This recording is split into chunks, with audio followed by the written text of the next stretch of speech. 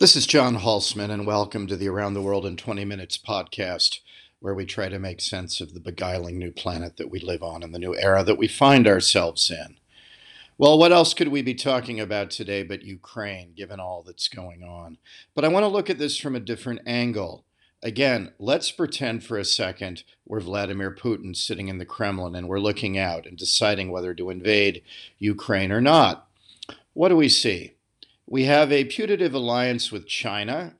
Certainly, we are tilting toward them, and they will cause us no difficulties. They may support us, they may not at the UN. They may be embarrassed by our invasion, they may not, but they're not actively against us in any way, so no problem there.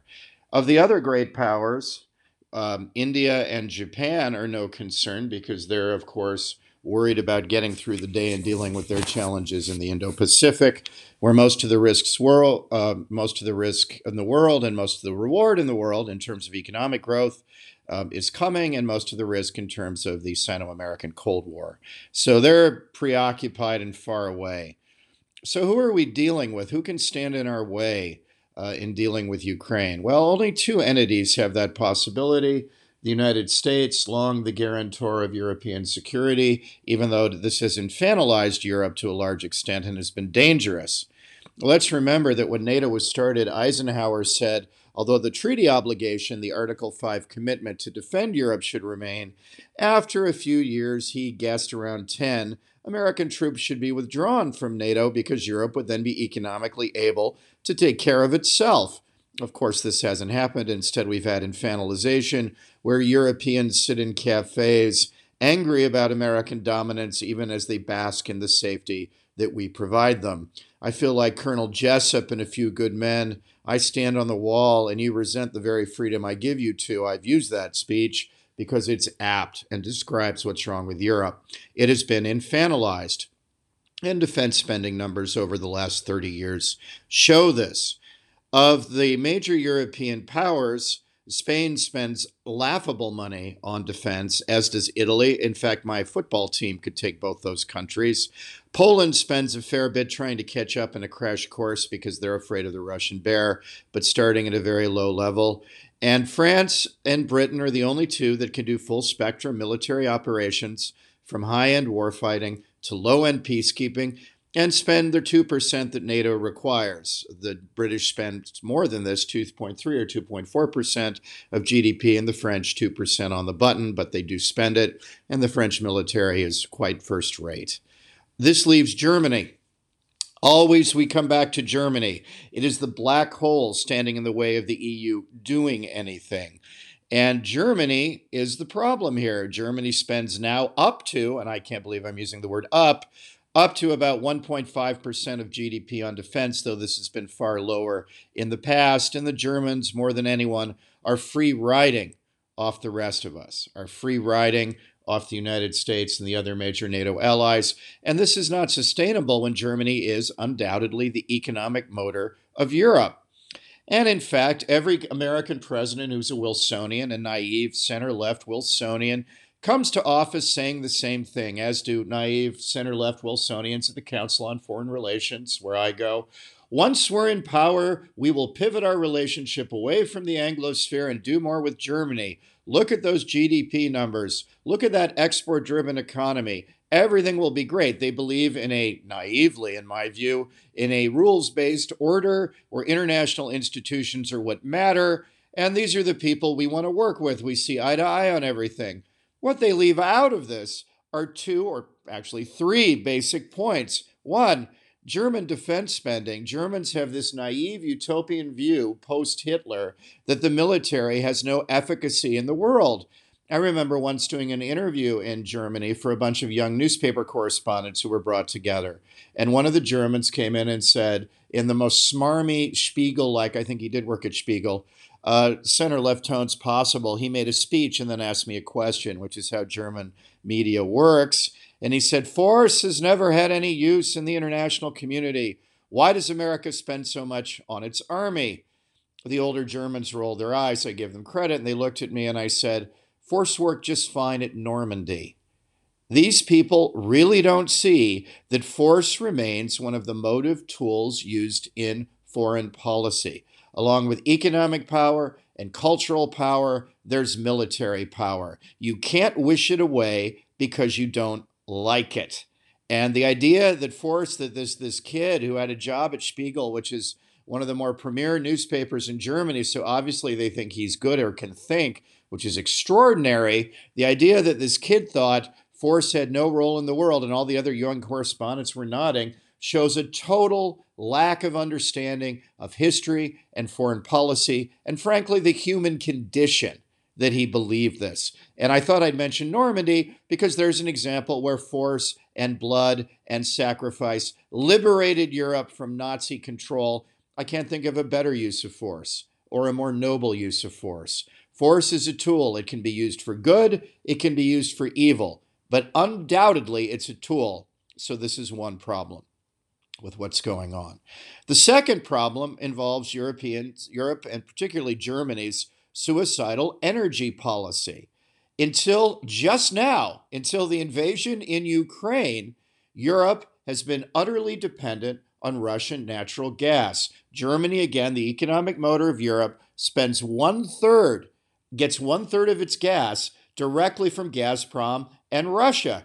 The other two major suppliers are Algeria, also not a good political risk bet, really, in the long run, and Norway, which is safe as houses. Norway's great. And these three provide Germany with its heating. Well, now Germany, again, like some sort of drug addict going back to its dealer and saying, give me a double dose, has doubled down on the Nord Stream 2 pipeline, the multi-billion-dollar, decade-long in construction pipeline from Russia directly to Germany, bypassing Ukraine, getting any transit fees through pipelines. Instead, this goes through the ocean, the North Sea. This goes there, the Baltic Sea, pardon me. This goes through there, and they're doubling their dependence on Russia. And until literally yesterday, the Germans were prepared to go ahead with this. And in fact, the idiotic government of Angela Merkel, well, when will anyone see this historically correctly? The idiotic government of Angela Merkel was for doubling down on doing this, more and more and more dependence. And there was a finding by the German government that doubling down on Nord Stream 2 did not hurt Europe's energy security. They signed a paper saying this, and I want to repeat this, that Nord Stream 2 did not hurt Germany's energy security until yesterday, when Robert Habeck, the Green leader, had the good sense to say, well, circumstances have changed. Well, they have, but they haven't, and that they should have realized this a decade ago, but better late than never, and said, well, no, maybe it does hurt energy security. In between, everyone, their aunt and uncle, told the Germans not to do this. The French government expressed its reservations. The Polish government expressed its reservations. God bless them, the European Commission expressed their reservations. The Americans under Donald Trump expressed their reservations, only to be told when Biden came in, this is a fight I'm not going to have. Let the Germans be dependent on Russian gas. One of the dumbest things Biden has done, and there are an awful lot of things there to choose from. Incredible that he didn't pick a fight over this. So we have Germany already with one third of its gas coming from Russia. It's decided to double down on this. And what happens? We expect them to be brave, stalwart, and fight for Western values over Ukraine, to put real sanctions onto the Kremlin, given the situation, when Putin can flick a switch and things get very cold, very fast in Germany. Well, of course not. Of course not. They are utterly dependent, suicidally dependent on Russian gas, and they're about to double down on this dependence. And they think this is a good idea until yesterday. Unbelievable. And now the only way out of this is to scramble to try to make up for this, because former President Medvedev, who's involved in the Nord Stream 2 pipeline issue, said, well, welcome to the brave new world, Germany. Your gas prices are going to double. And of course, if this happens, and certainly they will go up, they'll spike upward, a very fragile European economy will go into recession if they're not very, very careful, because of inflation going through the roof, because energy prices go through the roof, because of this suicidal dependence. Again, what the Germans did was to take political risk out of energy policy. And if you take political risk out of energy policy, meaning you don't care where your source of energy comes from, you're in for a world of hurt, because it's not the same getting natural gas from Norway as it is from getting it from Russia, as we're just finding out. Again, my entire life's work. This is why you hire political risk firms to deal with this very issue. So now everyone's running around like headless chickens trying to save the Germans from themselves. Sound familiar? It is. And President Biden rightly recently had the Qatari government in, and they're trying, which are both major natural gas suppliers. And we've talked about trying to make Germany less dependent on Russian gas. I played a war game for the European Commission 5 or 6 years ago, looking at this very issue. And surprise, surprise, the outcome of the game was, of course, you're not going to do away with Russian supply. You diversify Russian supply. And in diversifying from Russian supply, guess what you get? You get a safer, more confident, more outward-looking German foreign policy. If you're not dependent on the Russians, you can be a lot braver and you have a lot more options. Specifically in the game, we talked about bringing more Qatari natural gas on. The Gulf state is a long-standing Western ally. And with the shale revolution, we talked about bringing American liquefied natural gas online in Europe, which would require the building of ports, but transit ports. But this certainly could be done and was worth doing to diversify away, even as you did more with Norway and in the short run or medium run with Algeria. So Russia goes from 33% to say around 15 to 20%, and that is utterly manageable. And of course, the Europeans, the game was very good, very well played. They certainly knew their stuff. They thanked me profusely. They were very nice. They paid me promptly, and nothing happened. And here we are. This is where war games and political risk have real efficacy. Seeing things like this that everyone should see but somehow misses, and seeing them ahead of time. And they absolutely didn't do this. And by absolutely not doing this, we now have a huge problem where Putin could trigger a major recession in Europe by doubling gas prices, which certainly he's going to do now that Nord Stream 2 is offline. And again, the problem is Germany and its energy policy. So militarily, the Germans have never punched their weight, and in fact doubt, many of them, including members of the ruling SPD, doubt the use of force has any efficacy in the world, as though the world were populated only by rabbits where carrots work, but there's no need for sticks. Say what you want, but Vladimir Putin is not a rabbit. He's a tiger, and you need a gun. And the fact that they don't see this shows their ridiculous naivete in dealing with the world. And then the third issue is that because of this mercantilist policy, the number one trading partner of Germany for the last 4 or 5 years has been China. The number one their gas importer is Russia.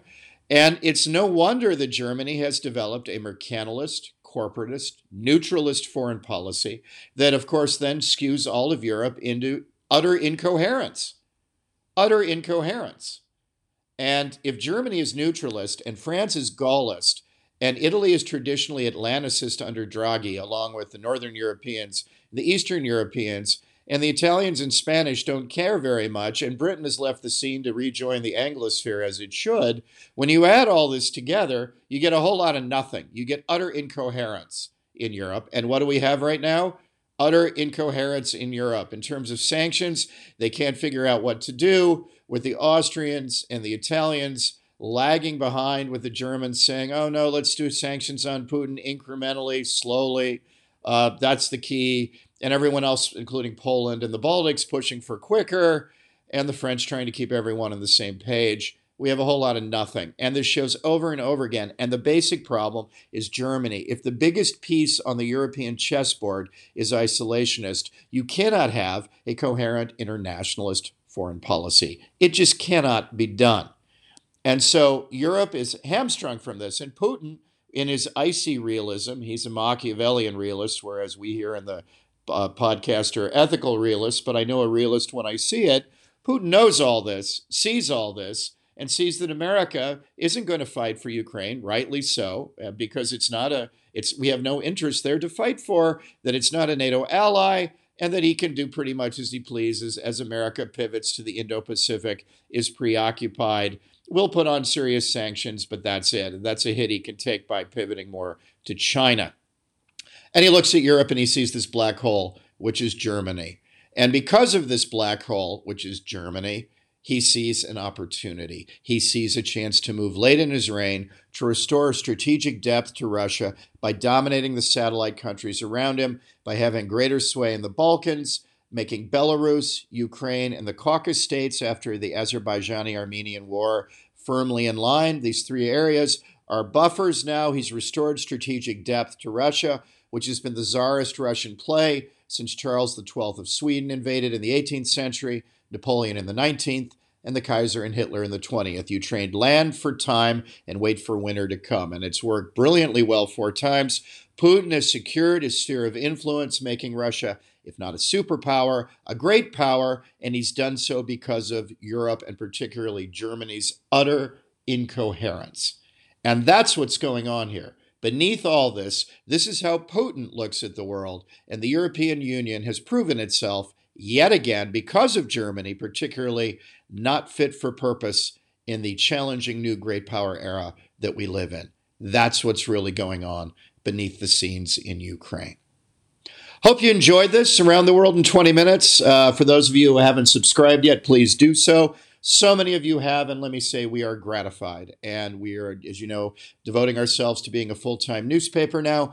Most days when we don't have Ukraine dominating. Monday is book serialization. Next week is the last issue of The Godfather Doctrine. Then we're going to start on another book. Not sure what's next, but probably Ethical Realism. One of the greatest hits would be next. Tuesday is usually the Culture Day. We've had some great ones recently where we've looked at L'Avventura and European art house films, and Monica Vitti, the luminous Italian actress who just died, why Hemingway is important, and the Beatles' magical middle years. Wednesday is always Around the World in 20 Minutes, our podcast here with you, which is the flagship of what we do. Thursday is The Society with my great friend and colleague J.L. Reiter, looking at American particularly, but also broader Western social issues. And our new exciting column for Friday is The Politics with my great friend Publius, writing on the things beneath why electoral movements happen. What's going on beneath the waves that turn elections in the West, for good or for ill. And I enjoyed his first one on people should not, the base ought to be brave and not become someone's base and be taken for granted, but do more on its own. We give you all that, and in return, all we ask is that you subscribe and give $70 a year or $7 a month, $70 a year or $7 a month. The 70 a year means we can devote ourselves to our little local newspaper to the world and keep going with important events and podcasts like this one. Really hope you enjoyed it. Please do give the $70 and please do subscribe. And now it's time for me to have that famous espresso as I wade through the Ukrainian news of the day. Take care and have a good one.